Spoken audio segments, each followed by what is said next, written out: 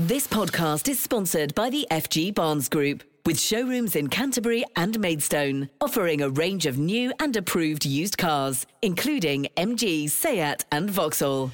Kent Online News. News you can trust. This is the Kent Online Podcast. Nicola Everett. Hello, hope you're okay. Thanks ever so much for downloading today's podcast on Thursday, May the 12th. We have, of course, got the very top stories from across Kent for you again today. And first, a jury's been shown a replica of the weapon that's said to have been used to murder Kent PCSO Julia James. It's day 4 of the trial at Canterbury Crown Court. Julia, who was 53, was attacked as she walked her dog in Woodland not far from her home in Snowdown between Canterbury and Dover in April last year. 22-year-old Callum Wheeler from Sunshine Corner Avenue in Aylsham has admitted killing her but denies murder. Our reporter Sean Axtell has been in court today. Jurors were told how Callum Wheeler of Aylsham barricaded himself into his bedroom when police arrived to arrest him. Body-worn police footage played in court showed the dramatic moment officers burst into Wheeler's bedroom and arrested him. With the jack handle visibly propped up against the bedroom wall, the jurors saw that. And now just a little bit about that jack handle itself. It's a tool used on railways. And I'd like to talk about that a bit because jurors were given a replica to hold today to get a kind of tactile sense of the sort of damage it could cause if it was utilised as a weapon. And a senior doctor who carried out Julia's post-mortem told the trial her cause of death was blunt force trauma to the back of the head. He called her injuries the worst I've ever seen. He added that she would have fell unconscious after the very first blow. And when the judge, Mrs. Justice Chima Grubb, asked how many strikes Julia sustained, Dr. Pedrici explained it would be just a very rough estimate. It's not 1 or 2, whether it's 8, 9, 12, 15, 16, I just really don't know. And you can continue to follow updates as the trial continues at Kent Online. Kent Online News. As promised in yesterday's podcast, we've got more today on the rising cost of living and how it's affecting many, many families in Kent. Well, today it's being reported tax cuts could be announced within weeks to help those who are struggling. The Chancellor's also reportedly told his officials to look at the idea of a windfall tax on energy companies. Well, ministers have been coming under increasing pressure to do more to help parents who can't afford to feed their children, for example, or those who'll have to choose between heating and eating come the winter time. Karen Isaacs is from Canterbury and has told us that she's often left with just £10 to her name after paying for food and bills. I'm 65 this year and I'm having to do 2 jobs because obviously, as you're aware, pensions were changed and we don't get them now till we're 66. So there's that to think of. And I live rurally and the heating oil, as you may not know, has gone right up in price. So it used to be £250 for 500 litres that would last in the bad weather only really a couple of months. And now it's gone up to £500. So it's doubled in price. And so that's taken a huge lot of money from, many people that live rurally. It's, had such a knock-on effect. And as far as I know, there's not a cap on oil prices, so they can charge whatever they want.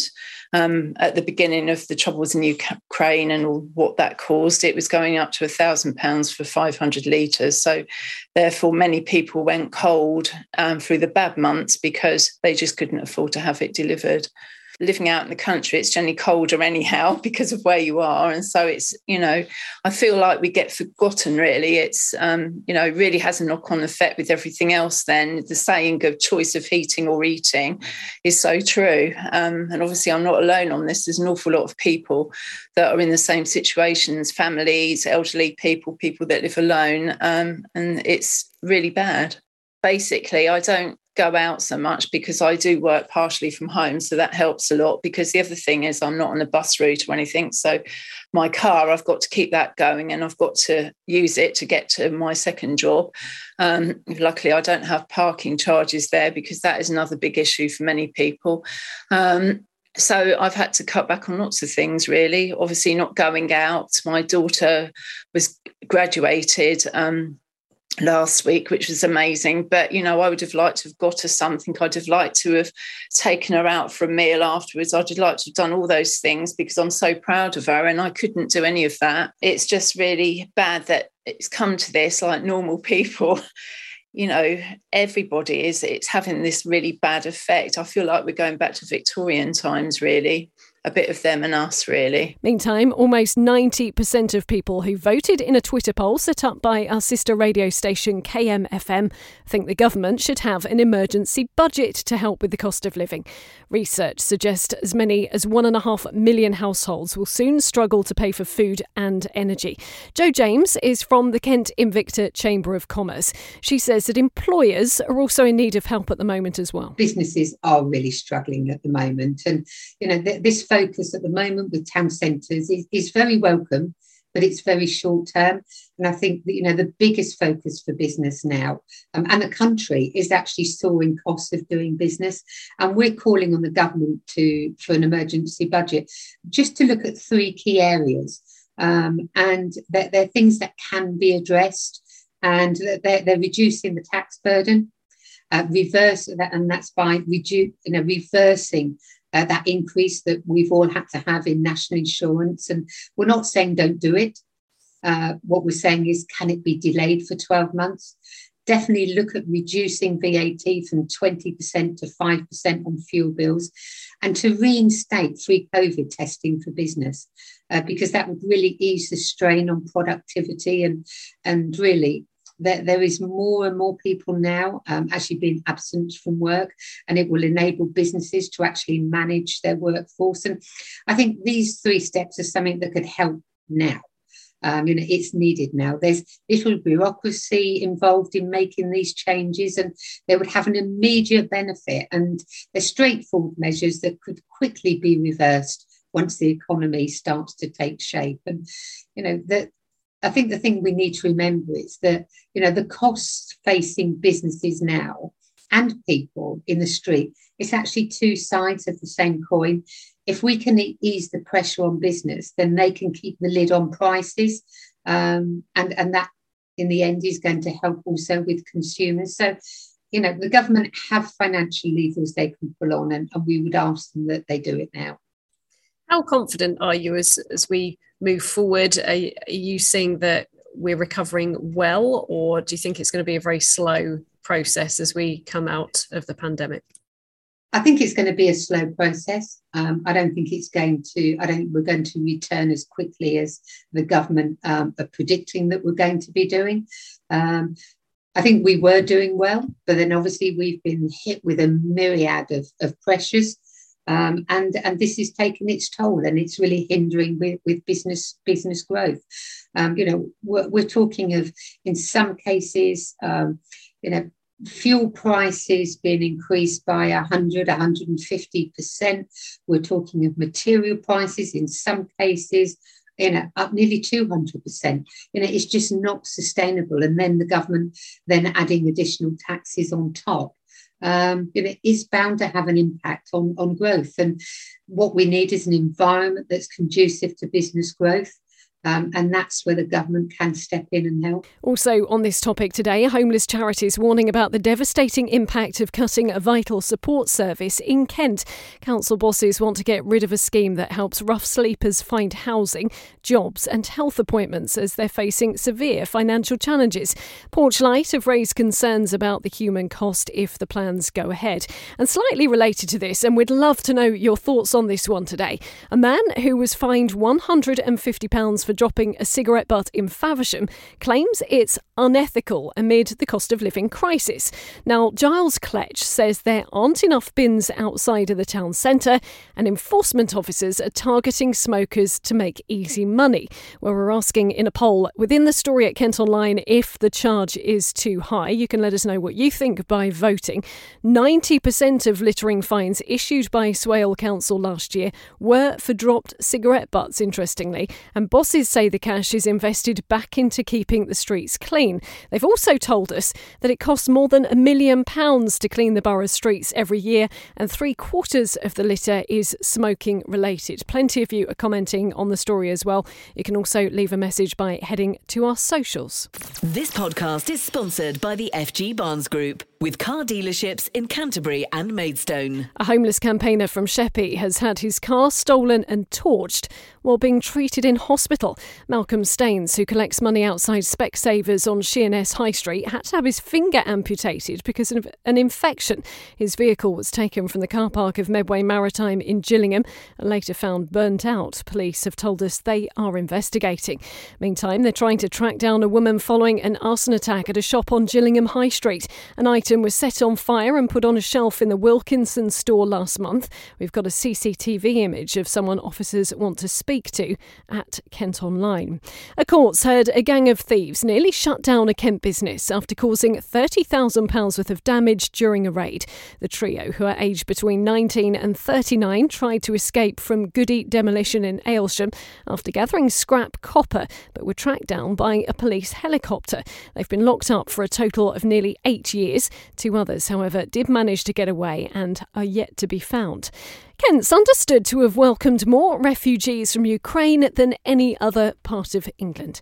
Figures given to the Kent Online podcast show more than 1,100 have been matched with host families in the county. Around 6,500 people in total have offered to take in people who fled the conflict. Tetiana lived 20 kilometres from the Ukraine border and managed to get out of the country shortly after the conflict started. She's now living with a family in Kent after getting a visa 2 weeks after applying. Tatiana came with 2 teenagers, 16 years old and 12 years old. With the help, Tatiana's children now study in the school. They go to school now. Actually, husband gave permission to leave the country in the first day of the war. He was okay with this, yeah. Це відносно. Ми отримали візу. They have received the visa very quick. 10-14 days it took. І вже прийнято було рішення. And after this, they made decision to come to Kent. Kent Online reports. It's been revealed today that a P&O ferry that was detained for 6 weeks at Dover had a record number of deficiencies. Dirty working conditions, faulty rescue boats and problems with fire safety systems were among a staggering 47 failures discovered on the Pride of Kent. It has now passed an inspection on the 4th attempt after the company replaced 800 workers with lower paid agency staff back in March. You can read that report in full by heading to the story on the website. Tributes are being paid to a Whitstable man who died after having an epileptic fit. 26-year-old Guy Bullen was found unresponsive in his bed by his mum, and paramedics were unable to save him.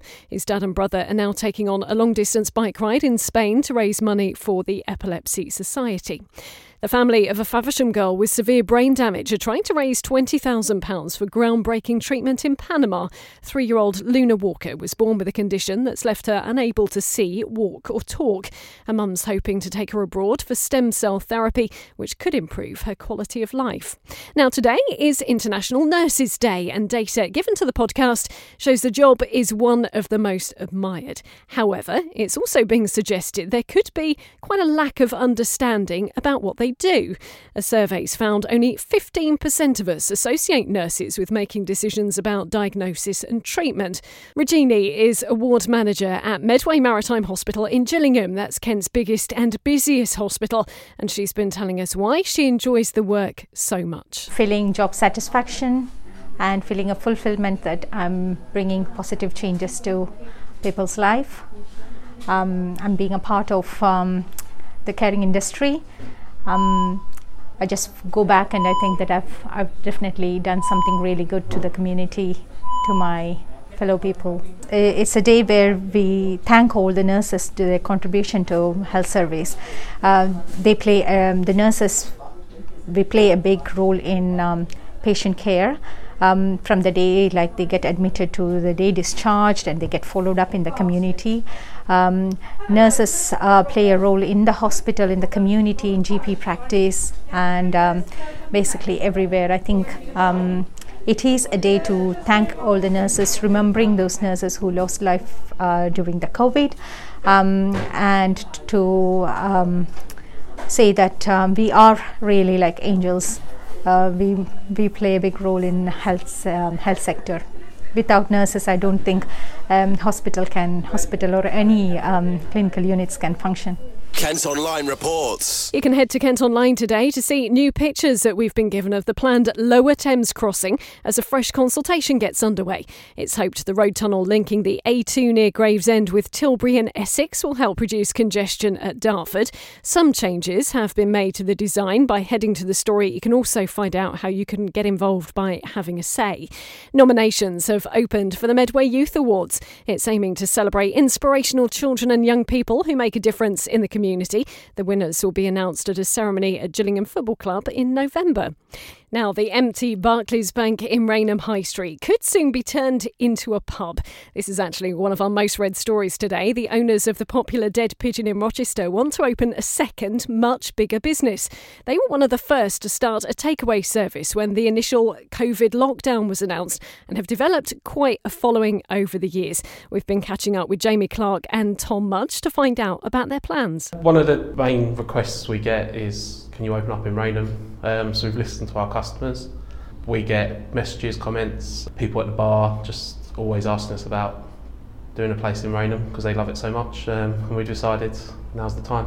When lockdown hit, we were probably the day after Boris shut the pubs, we were probably still we maintain one of the only pubs pouring pints in the country. We kind of had a plan. It was literally a week before lockdown, and me and our other business partner Rachel, Jamie's wife, we just like, the pub was really getting good. I'd been open for about a year and a bit, and we were all like, oh yeah, it's going well. And it's like, oh, the pubs are shutting. And me and Rachel were a bit down, and Jamie came to us like, no, I'm going to build a website, I'm going to do takeaways, deliver beer in milk cartons, and we're like, okay, let's go for it. And we'll done pizzas, and we'll build up to burgers and that, and yeah, it just went a bit mental. And we thought we'd probably do 1 or 2 pizzas a night, and kind of went a bit crazy. Yeah, it wasn't that, was it? Rolling in loads of friends and families to drive in.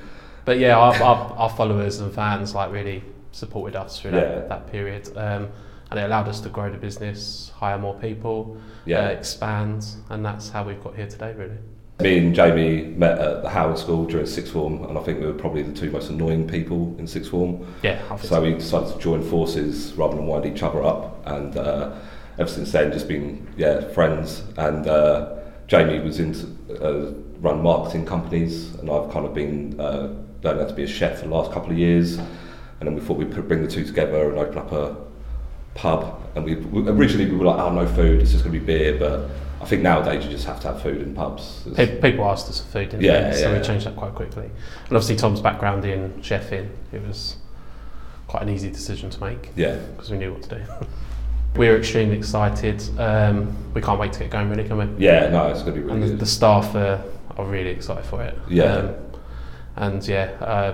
We're just hoping to get in as quick as possible, really. They're hoping to employ up to 25 staff, with the venue able to cater for about 100 seated customers. And the famous Goodyear blimp has been spotted in Kent again today.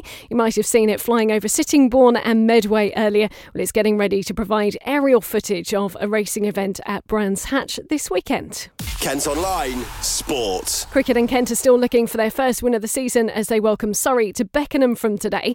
They've lost or drawn all 4 of their county championship matches so far and are currently bottom of the Division 1 table. Surrey are currently at the top. Well, that's all from us for today. Thanks ever so much for listening. Don't forget, you can follow us on Facebook, Twitter and Instagram. You can also now get access to the ad-free Kent Online premium site. To do it, just head to kentonline.co.uk/subscribe. And whilst you're on the site today, you can read our latest Eat My Words food review, which involved a whopping 20-inch pizza. News you can trust. This is the Kent Online Podcast. This podcast is sponsored by the FG Barnes Group, with showrooms in Canterbury and Maidstone, offering a range of new and approved used cars, including MG, Seat and Vauxhall.